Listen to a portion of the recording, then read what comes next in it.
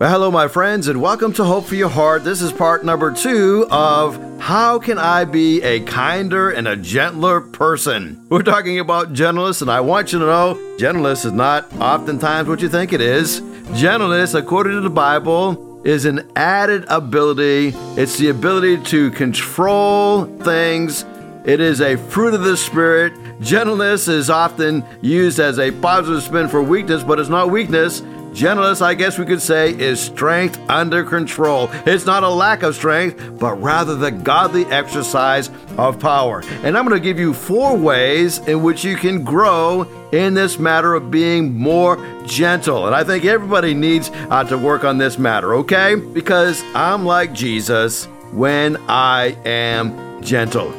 You know, I love Matthew 21:5. It says that Jesus came in to that holy city gentle and riding on a donkey. That's how Matthew records the triumphal entry.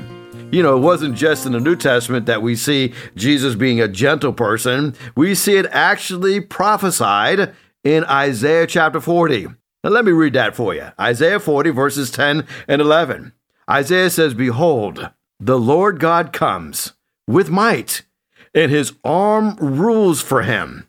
Behold, his reward is with him, and his recompense before him." And so that sounds like strength, right? He's coming to rule, and he's coming forward with recompense before him. But then it says, verse number 11, "He will tend his flock like a shepherd. He will gather the lambs in his arms, and he will carry them in his bosom, and gently lead those who are with young." I guess we could say violence is the destructive use of strength, but gentleness is the life-giving exercise of strength. You see, our gentleness should be obvious to all. So, are you interested in being a kinder, gentler person? Well, let me give you 4 ways to be a gentler person. I'm going to read the text, and then I'm going to give you 4 ways in which you can be a gentler person. And again, I'm defining gentleness according to the Bible defines gentleness, strength under control. I'm not asking you to be a weaker person. I'm asking you to use that strength in a positive, life-giving way. Now, Paul is writing in Philippians chapter 4, and he says, "Now, my brothers and sisters, you are the ones that I long for. You are my joy, and you're my crown. Stand firm in the Lord." In this way, my dear friends. Verse number 2, he says, "I beg of you, I plead of you, Euodia, and I plead with you, Syntyche, to be of the same mind in the Lord. Yes, I ask you, my true companion, help these women, since they have contended at my side in the cause of the gospel, along with Clement and the rest of my co-workers, whose names are in the book of life." Now, let me just give a few comments here in these short little verses that I've just read. Paul is writing to his brothers and sisters in Christ, and he's writing and addressing something that is something that he probably not want to go there, but he knows he has to go there. And he says, "I want to begin by letting you know that I love you, and I long for you, and that you're my joy, and that you're my crown. But I also want you to stand firm in the Lord." And he says, "I beg of you," verse number 2, "I beg with Euodia and Syntyche, be of the same mind in the Lord."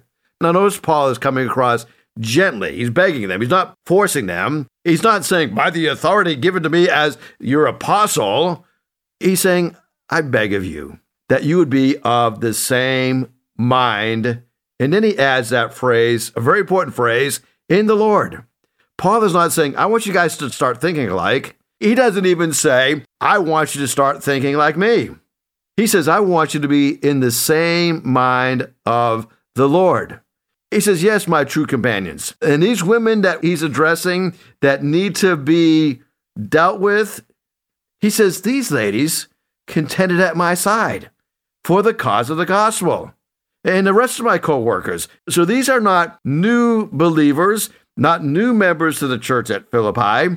These are people, and many commentators believe that they were present at that original prayer meeting where the church at Philippi was established.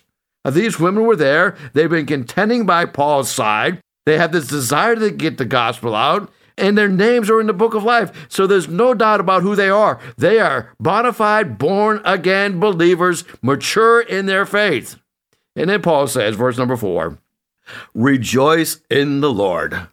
And I'll say it again, rejoice. Verse number 5, our key verse, let your gentleness be evident to all. The Lord is near. And so Paul is saying your reputation ought to be evident to all that you are a gentle person. Not only is the Lord near, but it ought to be part of who you are. Verse number 6, don't be anxious about anything, but in every situation, by prayer and petition, with thanksgiving, present your request to God. And the peace of God, and I love this, the peace of God that transcends all understanding. So God's peace is not based upon me completely understanding. It transcends all understanding. It's not the peace that the world gives, because I can have God's peace even when I don't understand why I should be at peace. Even when my circumstances are out of control, I am still at peace with the Lord. We are told that we can be at peace with God, and we guard our hearts and our minds in Christ Jesus. There is a key right there in how we stay at peace, is that our hearts are guarded, our minds are set on Christ, and then we think certainly differently. Verse number 8, he says, finally now, brothers and sisters, think on these things. Whatever's true, whatever's noble, whatever's right, whatever's pure, whatever's lovely, whatever's admirable, if there's anything that is excellent or praiseworthy, think about such things. And whatever you have learned or received or heard from me or seen in me, put into practice, and the God of peace will be with you. Wow, what a great passage we have just read. 9 short verses where Paul is addressing a conflict, and he's addressing it with strength and gentleness. And so he's reminding us here that our gentleness should be obvious to all. So here are 4 ways to be a kinder and a gentler person. Number 1, from verses 1 through 3, we learn that we should have confidence in Christ. Now, this is not the absence of boldness. Confidence in Christ. Paul said the same thing in 2 Corinthians chapter 10. He says, by the humility and the gentleness of Christ, I appeal to you. I, Paul, who is timid face to face, but bold towards you when I'm away. Now, these 2 ladies, Euodia and Syntyche, are 2 women mentioned in only one short passage of the Bible. Now, this is the only passage that we read about them. And Paul says, I plead with you to be of the same mind in the Lord. Yes, I ask you, my true companion, help these women, since they have contended at my side in the cause of the gospel, along with Clement and the rest of the co-workers whose names are in the book of life. So it seems like Euodia and Syntyche had worked directly with Paul, and they were involved in spreading the gospel in that city of Philippi. Now, it's really unclear into what manner they were involved in the church, but they were heavily involved in the church.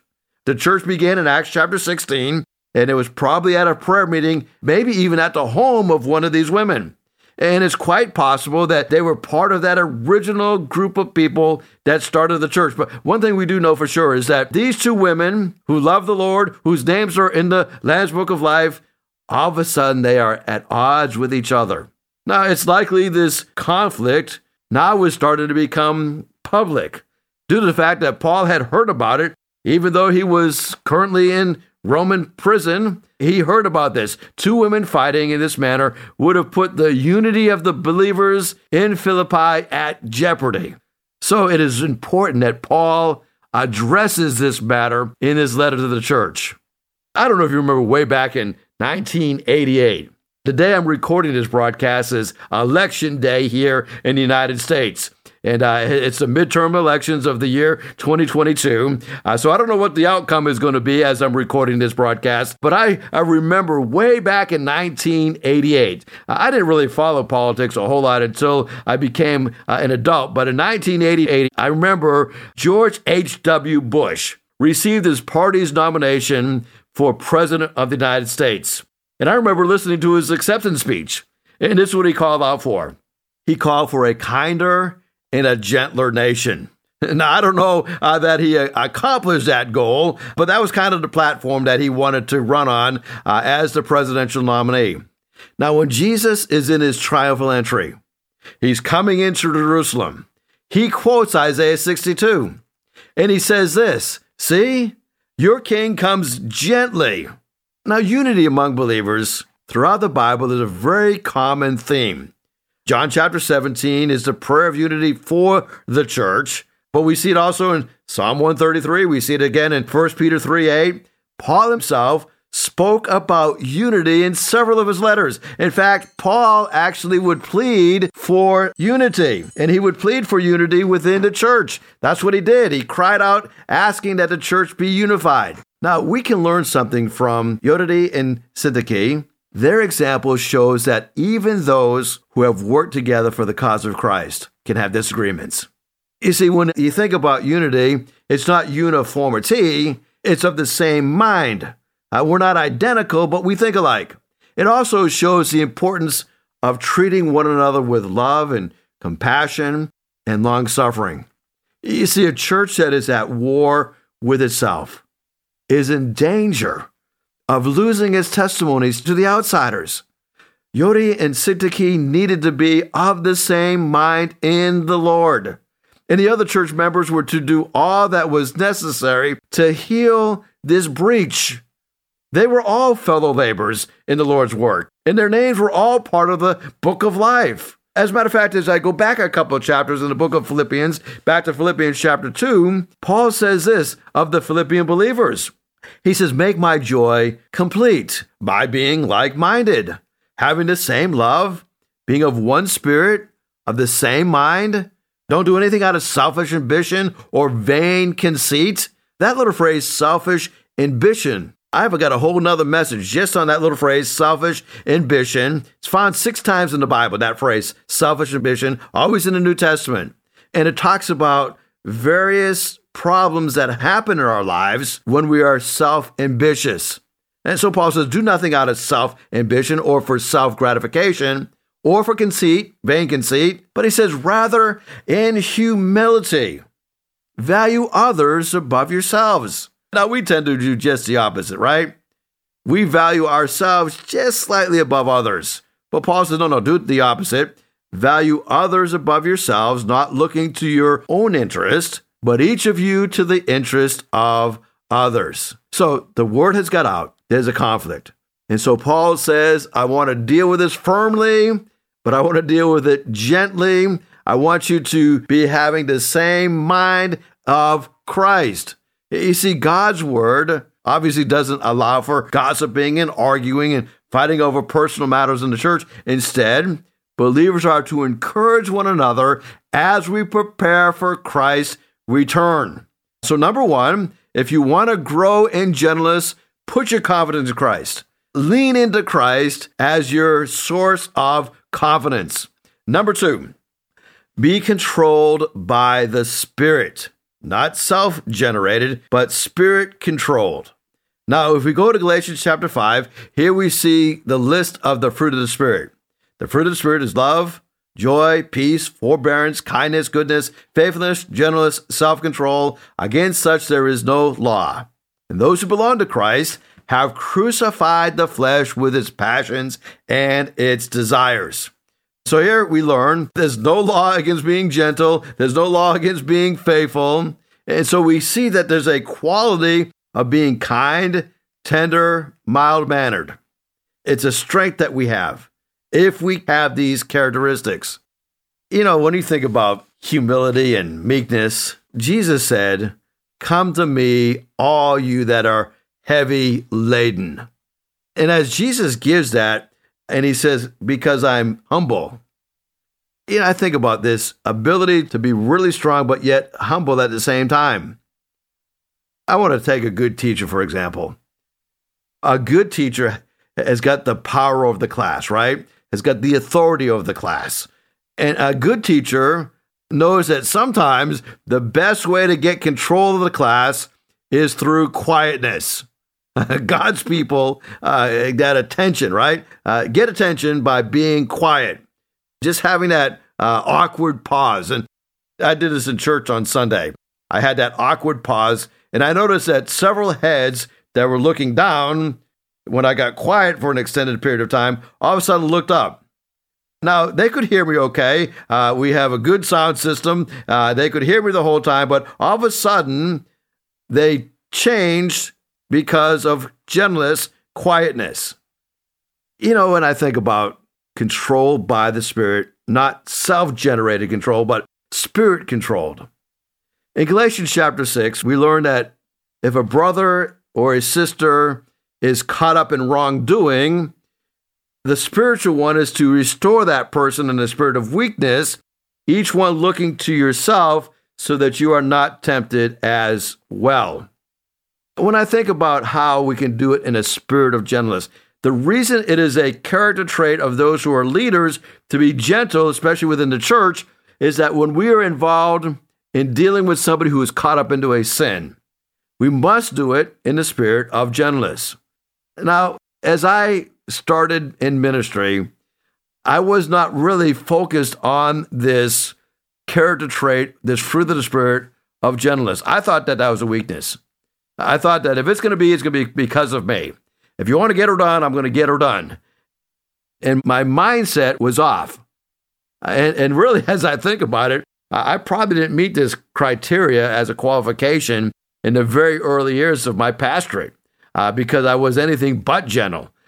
I had to learn gentleness, and one of the ways God taught me gentleness is give me a son 22 years ago that has autism, and just dealing with people for a long time, I discovered that it's so true. I think Rick Warren said it, that people need more strokes than they need pokes. It's easy to poke people. It's easy to be sarcastic with them, but we need a spirit of gentleness, not a spirit of weakness, but gentleness. Adam Clark, who was a Bible teacher back in the 1800s, gives a wonderful definition of what gentleness is. And the word gentleness he defines this way: mildness, an indulgence toward the weak and the erring, and equal balance, okay? So mildness and being indulgent toward the weak and the erring, and an equal balance, okay? I discovered that those who are not gentle always like to run over the weak, right? They won't try to run over the strong because that's too much of a competition for them, and they probably can't overcome. Kind of like the bully, right? The bully in the school would pick on the weak kids. He wouldn't go against the strong kids, right? He wouldn't dare do that because he'd find himself in over his head. But when you think about gentleness, one of the characteristics of being a gentle person is that you tend to help those who are weak, those who are erring. And you go to the least of these, my brother. And you do this with an equal balance. So you're not compromising right and wrong. You're not allowing them to just get away with anything because they're weak. There's a balance. You got strength under control. A great definition, I believe, of what meekness is. So we've learned so far, if we're going to grow in our gentleness, all of our confidence should be in Christ, not in ourselves. He is all powerful, but he's all gentle. We must be controlled by the Spirit.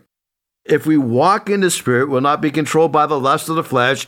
We cannot be controlled by the flesh, but be controlled by the Spirit. And then number 3, we must understand that gentleness is not something that is self-generated, but we must continue to strive for it.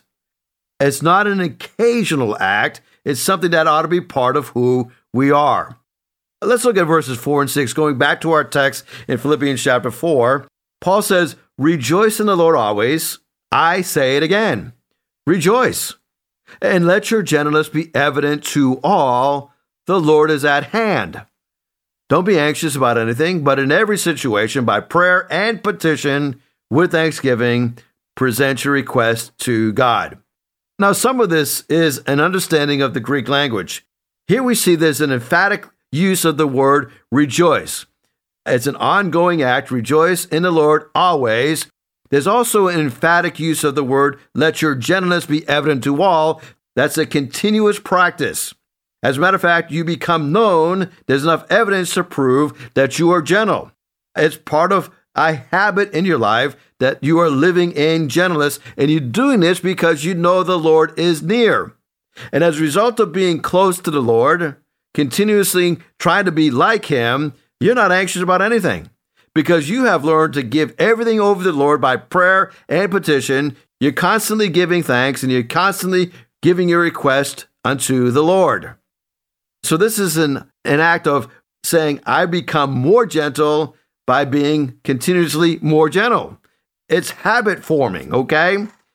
And as you develop this habit, you're going to discover that you are such a blessing to other people. Proverbs 15:4 says that a gentle tongue is a tree of life, but perverseness in it breaks the spirit. A gentle tongue is a tree of life. Look at how Jesus dealt with his early disciples. He said to them in Matthew 11:28, "Come to me, all you who are weary, all you who are burdened, and I will give you rest."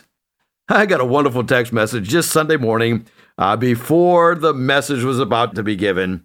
I looked at my phone. It was from a pastor friend. He says, "I'm praying for you." He says, "Are you wearied and are you burdened? Give me that prayer request and I'll give it unto the Lord." Jesus said, "Take my yoke upon you and learn of me.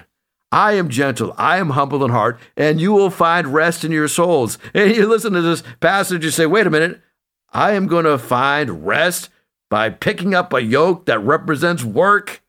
Jesus says, take my yoke upon you and learn from me. Learn how to be gentle, learn how to be humble from the Savior, and you find rest for your souls, because when you yoke up with Jesus, He takes the burden. You're just kind of going along for the ride. You're yoking up with Him, and He, with His power, is moving things along. Jesus says, "For my yoke is easy, and my burden is light." Oh, my friends, as you think about this gentleness, constantly striving to be gentle, keep the biblical definition of the word gentleness in mind. It is strength under control. I'm not throwing up my hands and saying, well, okay, Sarah, whatever it's going to be is going to be. I'm not giving up. I'm using the gentleness, habit-forming gentleness, in order to bring about a result of giving life. Paul said to the Corinthian believers, 2 Corinthians chapter 10, "By the humility and the gentleness of Christ, I appeal to you." Paul says, I'm timid. When I'm with you face to face, I'm bold, but I'm timid when I write to you. You know, in defending his position as an apostle is what he's doing in 2 Corinthians chapter 10. He does it in the spirit of Christ, in the calmness of Christ. That is what he's trying to convey. You know, wisdom is the right use of knowledge. Meekness is the right use of authority and power. It takes both. Let's formulate this habit of being gentle wherever we go, not compromising the truth, but being gentle in how we present it. Well, there's one final thing we've got to cover today in the broadcast. If we want to grow in gentleness, we've got to have confidence in Christ. We've got to be controlled by the Spirit. We've got to be continuously striving. And then number 4, we have to be intentionally clothed. Now, this is not an emotion, right? Gentleness is not an emotion. If you only are gentle when the mood moves you to be gentle, you're going to discover that you're not gentle very often. We are told to intentionally clothe ourselves with gentleness. Colossians chapter 3, verse number 11, he says, "Therefore there is neither Gentile or Jew, circumcised or uncircumcised, barbarian, Scythian, slave or free, but Christ is all, and is in all. Therefore, as God's chosen people, holy and dearly beloved, clothe yourself with compassion, clothe yourself with kindness, humility, gentleness, and patience.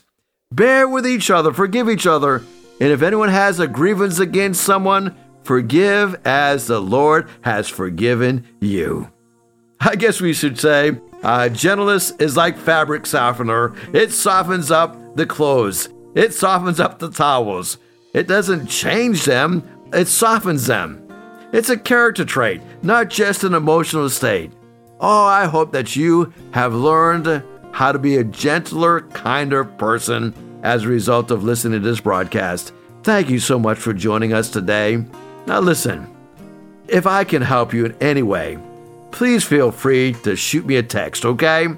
And shoot me a text at 252-267-2365. 252-267-2365. I'd be happy to reply to that text. I'd be happy to pray for you in any way possible. And thank you so much for joining us today. I'm praying for you today. Every day I pray for our listening audience. And if there's something specifically that I can help you with, please feel free to contact me. If you'd like to hear this broadcast again, you can have a free download at buzzsprout.com/1890557, or you can listen on Amazon, Spotify, Google Podcast, and Apple Podcast. Hickory Ridge Community Church is located at 3320 Battlefield Boulevard South in Chesapeake, Virginia. Sunday service times are 9 a.m. and 10:30 a.m. We'd love for you to join us. For more information, go to hrcc7.org. And remember, no matter what you're going through, in Jesus Christ there is always hope for your heart.